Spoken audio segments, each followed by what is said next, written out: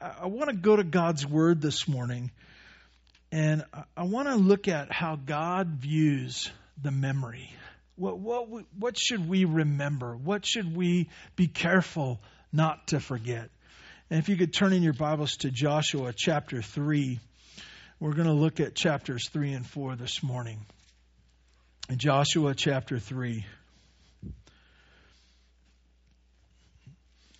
Let me pray for us as we begin this morning. God, thank you for this morning. Thank you for the blessing of being with this church and to be family with them. Lord, we ask that you would work in our time, make it worthy. May we not forget you in the midst of this life.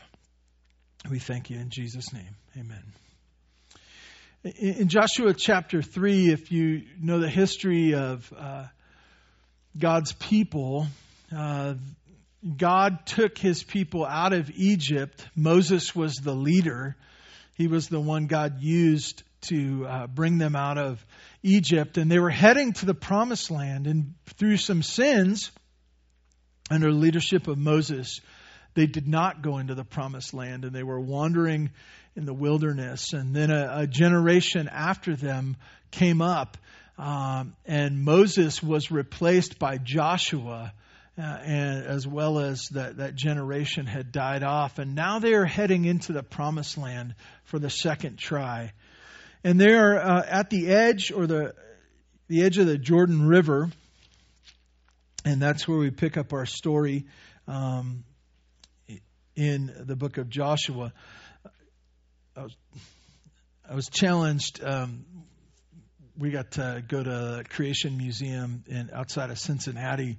And we got to hear Ken Ham speak. I don't know if you know who Ken Ham is. But he was talking about the difference to be careful in your churches to not talk about the Bible as a story because it's history.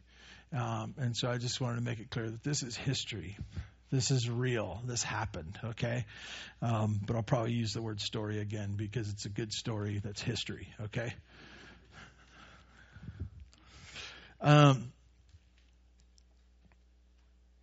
Joshua is leading his people, and they're probably upwards over 1 million people. Some have suggested almost up to 4 million. I don't know how many were there, but it was not just a couple of people here, okay?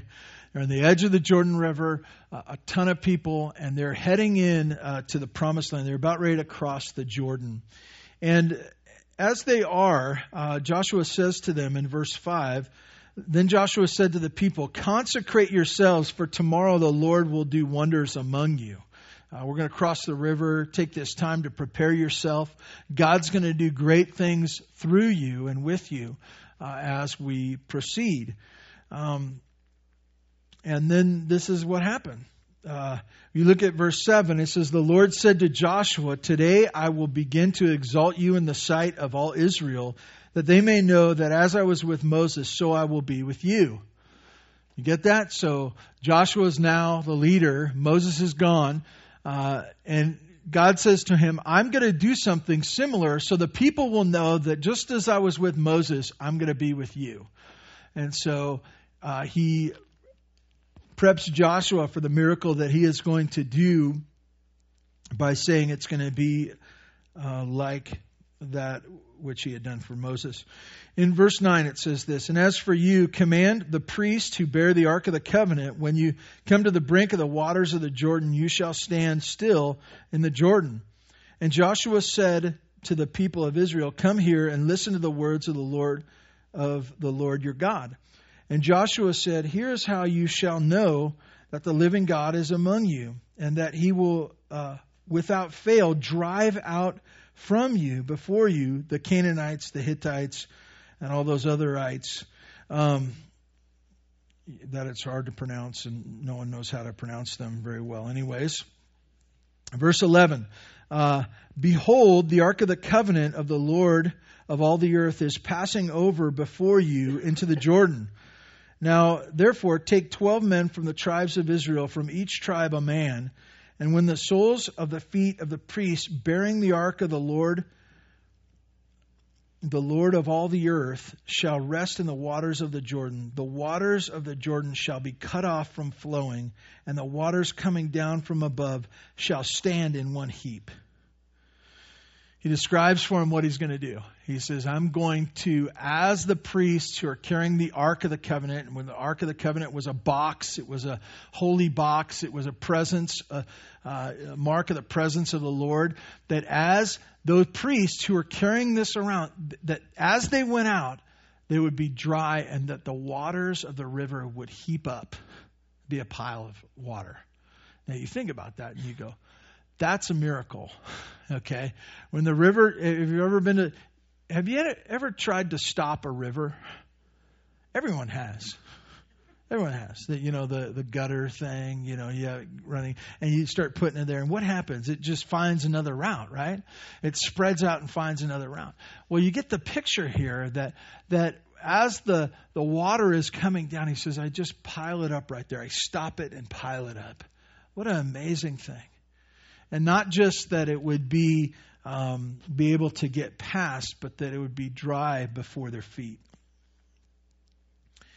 So as you look down at verse 14, so when the people set out from their tents to pass over the Jordan with the priests bearing the Ark of the Covenant before the people, and soon as those who bearing the Ark had come as far as the Jordan, and their feet of the priests bearing the ark dipped into the brink of the water.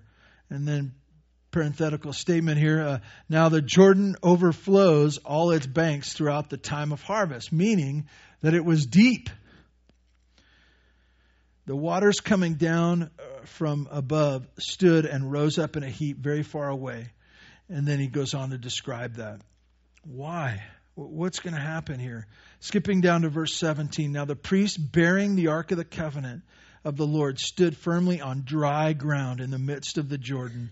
And all of Israel was passing over dry ground until all the nation finished passing over the Jordan. Now, picture yourself at the age you are now. I don't care what age you are. What would that have been like for you to pass through the Jordan that day? That you would have looked to the right or to the left, however that would have been for you, probably to the right, and you would have looked and you would have seen that pile of water. And you would have thought, boy, this is a miracle of God. Can you imagine being 10? This is awesome. Adults try to play it cool. Yeah, God's just providing for us. And the kids are going, did you see that? Look at it. It's amazing. It's dry. It's wet. They're making it, everyone else is kind of going, no big deal. God does these things all the time. We look at this and it would have been a day. It would have been a day where they say, boy, we'll never forget this day. We'll never forget this day where God did that miracle, where He put us across on dry ground. As we look at this, you say, well, why do they need to do anything? Why would they not forget that day? It's marked in them. They would have had to have remembered it. And then you looked at chapter 4. God goes on and He says, I want you to remember this. I want you to make a memorial of this. When all the nation, verse 1, when all the nation had finished passing over the Jordan, the Lord said to Joshua, take 12 men from the people, from each tribe a man, and command them, saying, take 12 stones from here, out of the midst of the Jordan, from the very place the priest's feet stood firmly, and bring them over with you, and lay them down in the place where you lodge tonight. Then Joshua called the 12 men from the people of Israel, whom he had appointed, a man from each tribe. And Joshua said to them, pass on before the ark of the Lord your God in the midst of the Jordan, and take up each of you a stone upon his shoulder, according to the number of the tribes of the people of Israel. So you get this picture. He's chosen these 12 men, and he didn't choose the weaklings. He said, I'm going to take this one and one from each family here. And I want you to go get a rock, a stone, from the middle of the Jordan, where the priests were standing. And I don't want you to get a little shell or a little hand stone. I want you to get one of the shoulder types, one of the big ones that you put on your shoulder. And then I want you to bring it over to the side here. I want you to bring it to the place where we're going to stay tonight. You do this all the time. How many of you have rocks or shells from the beach on a vacation? How many of you do this? Why do you do that? Well, because it was the best rock I've ever found. It was the most beautiful shell that I've ever. But part of it is that you found it, right? That you found it. It was from that special time you were on the beach and you were with friends or family, and you find it and then you put it in your room and it reminds you. Well, to a much grander scale, God had Joshua do this for his people. He said, go grab one of those stones out of there. You can imagine, it doesn't tell us what happened to these stones. We're going to know a little bit about it, but they brought it back to their camp. And they placed them there. They threw them there. There were these rocks, and they're going, oh yeah, those are the ones from the Jordan. Because after they had gone through, what happened to the Jordan? Did it stay that way? No. It just went back to being the Jordan River. It's not the highway anymore, right? It's not the pathway. And so they were able to have these rocks, and the rocks, the river was out there, and they were going, where this rock came from way out there? You can't even see the other rocks that were on the bottom of the river there. These are the rocks from the bottom of the Jordan. These are the ones that we got from there. Well, why? Why? As we look at this, Joshua makes an important point of why. And you look down at verse 6. And he says, these rocks, let me tell you about them, that this may be a sign among you. When your children ask in time to come, what do these stones mean to you? Then you shall tell them, the waters of the Jordan where you were cut off before the ark of the covenant of the Lord. When it passed over the Jordan, the waters of the Jordan were cut off. So these stones shall be to the people of Israel a memorial forever. Forever. You're going to remember. When you look at these stones, when you see this pile of rocks, you're going to remember that father to son, to one generation to the next, will be able to tell that what are these stones all about, Dad? They just look like rocks. People are treating them like they're special. What are they? I'll tell you what they are. They're when God took care of us, when God protected, when God did something great. As we look at this, we see that this is what happened. And actually, they took these rocks. If you look down at verse 19, it says this, the people came up out of Jordan on the 10th day of the first month, and they encamped at Gilgal on the east border of Jericho. And those 12 stones which they took out of the Jordan, Joshua set up at Gilgal. They carried them. They carried them. They brought them along. They put them in the car, if you will. What do we got these things? Get that boulder and put it over there. You hold it for a while. You carry it. Put it on your shoulder. And he took these, and outside of Jericho, they found a place, and Joshua set up these rocks. Were these rocks special? No, they were just rocks. They were just rocks. But they were the rocks from the Jordan. They were the rocks that we carried from that place. They were the things that remind us of what God had done. And then it said, verse 21, and he said to the people of Israel, when your children ask their fathers in times to come, what do these stones mean? Then you shall let your children know Israel passed over the Jordan on dry ground. For the Lord your God dried up the waters of the Jordan for you until you passed over, as the Lord your God did to the Red Sea, which he dried up for us until we passed over, so that all the peoples of the earth may know that the hand of the Lord is mighty, and that you may fear the Lord your God forever. That's why. That's why. Why do we take these rocks? Well, why do we want to remember? What do we want to remember? He says, take the rocks, put them in a pile over here, make it a memorial forever. Why? Because you want people to know. You want generations to know. What do you want them to know? That God is mighty, that He took care of us in the past. I want to ask you a question. Why would those kids need to know that? Well, why would the kids need to know that?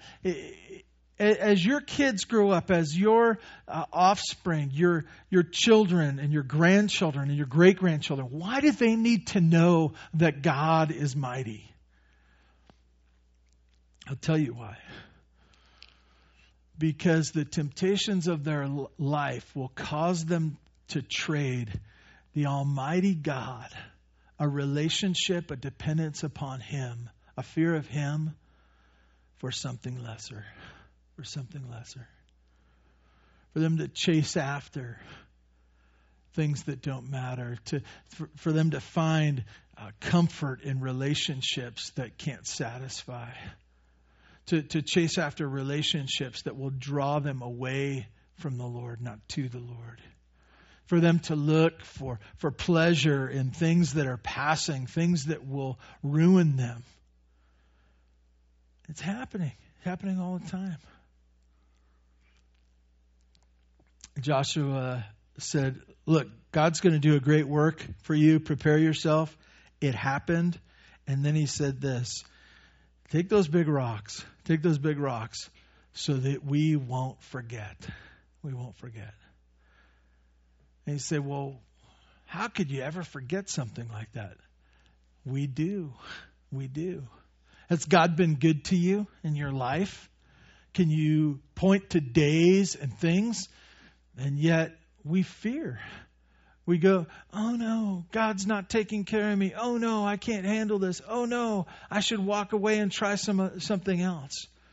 God's faithfulness in the past should be projected upon today and the future, because God is a God of a mighty hand. And He works mightily in His people, and He will not abandon them. As I think about memorials, I think so often that I want a memorial made to myself. I want to say, we should have a shrine somewhere of the greatness of Kevin. You know, something that will last for generations so my kids and my grandkids can come and talk about how great I was. I want to do something that will somehow be unforgettable. I want people to talk about me when I'm gone, in a good way. They do talk about me when I'm gone, but in a good way. I want to have this unforgettable life. And yet, as I look to the Scripture, God is the one who does great things, and that He is the one that is not to be forgotten.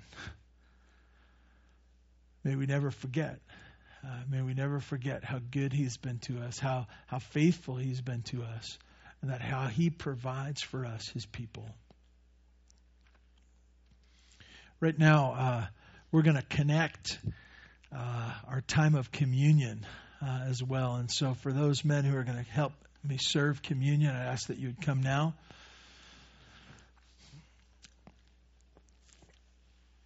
So, in the New Testament, long after Joshua, Jesus came, God come in the flesh, that He was God, fully man.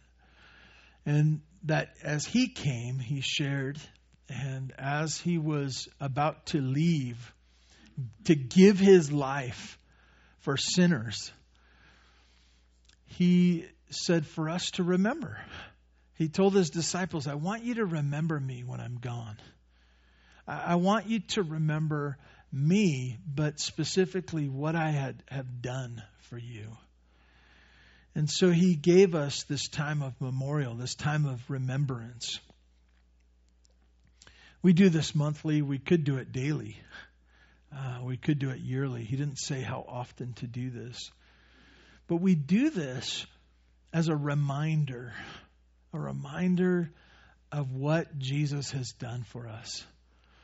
And you say, well, I don't know. I don't have that bad of a memory. Every time we sin, we show ourselves to be forgetful of Jesus. Every time we worry, every time we fret, every time we choose something other than God, we show ourselves to have a bad memory. And so we're called to remember what the Lord has done. If you're a believer in Jesus Christ here today, we have something to remember. It's what He's done for us, who we are and what He has done. So we remember the Lord. If you're not a believer in Jesus Christ here today, thank you for coming. Thank you for sharing with us in this time. And I just ask that you consider what God does and whether you need Him in your life. Thank you for being here today.